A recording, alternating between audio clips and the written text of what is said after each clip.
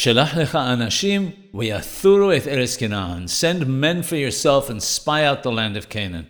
Why would God permit the children of Israel to go spy out the land when he knew that it would culminate with all the tragedies that befell and continue to plague the Jewish people on Tisha B'Av till today?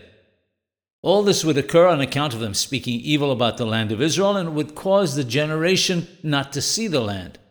The answer can be understood by way of a parable. A man was in contact with his friend who lived in a different city. The man had a son looking to get married and knew that his friend had a daughter of the right age whom he had previously met. He knew her to be a girl of fine character and also very beautiful. The man and his friend agreed, as was the custom in those days, that their two children would marry each other.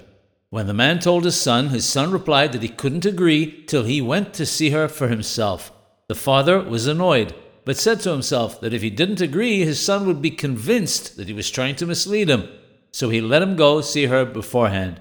So too, when the people asked to spy out the land, God was upset, but realized that they would feel, heaven forbid, that he was misleading them. That is why he conceded to their request.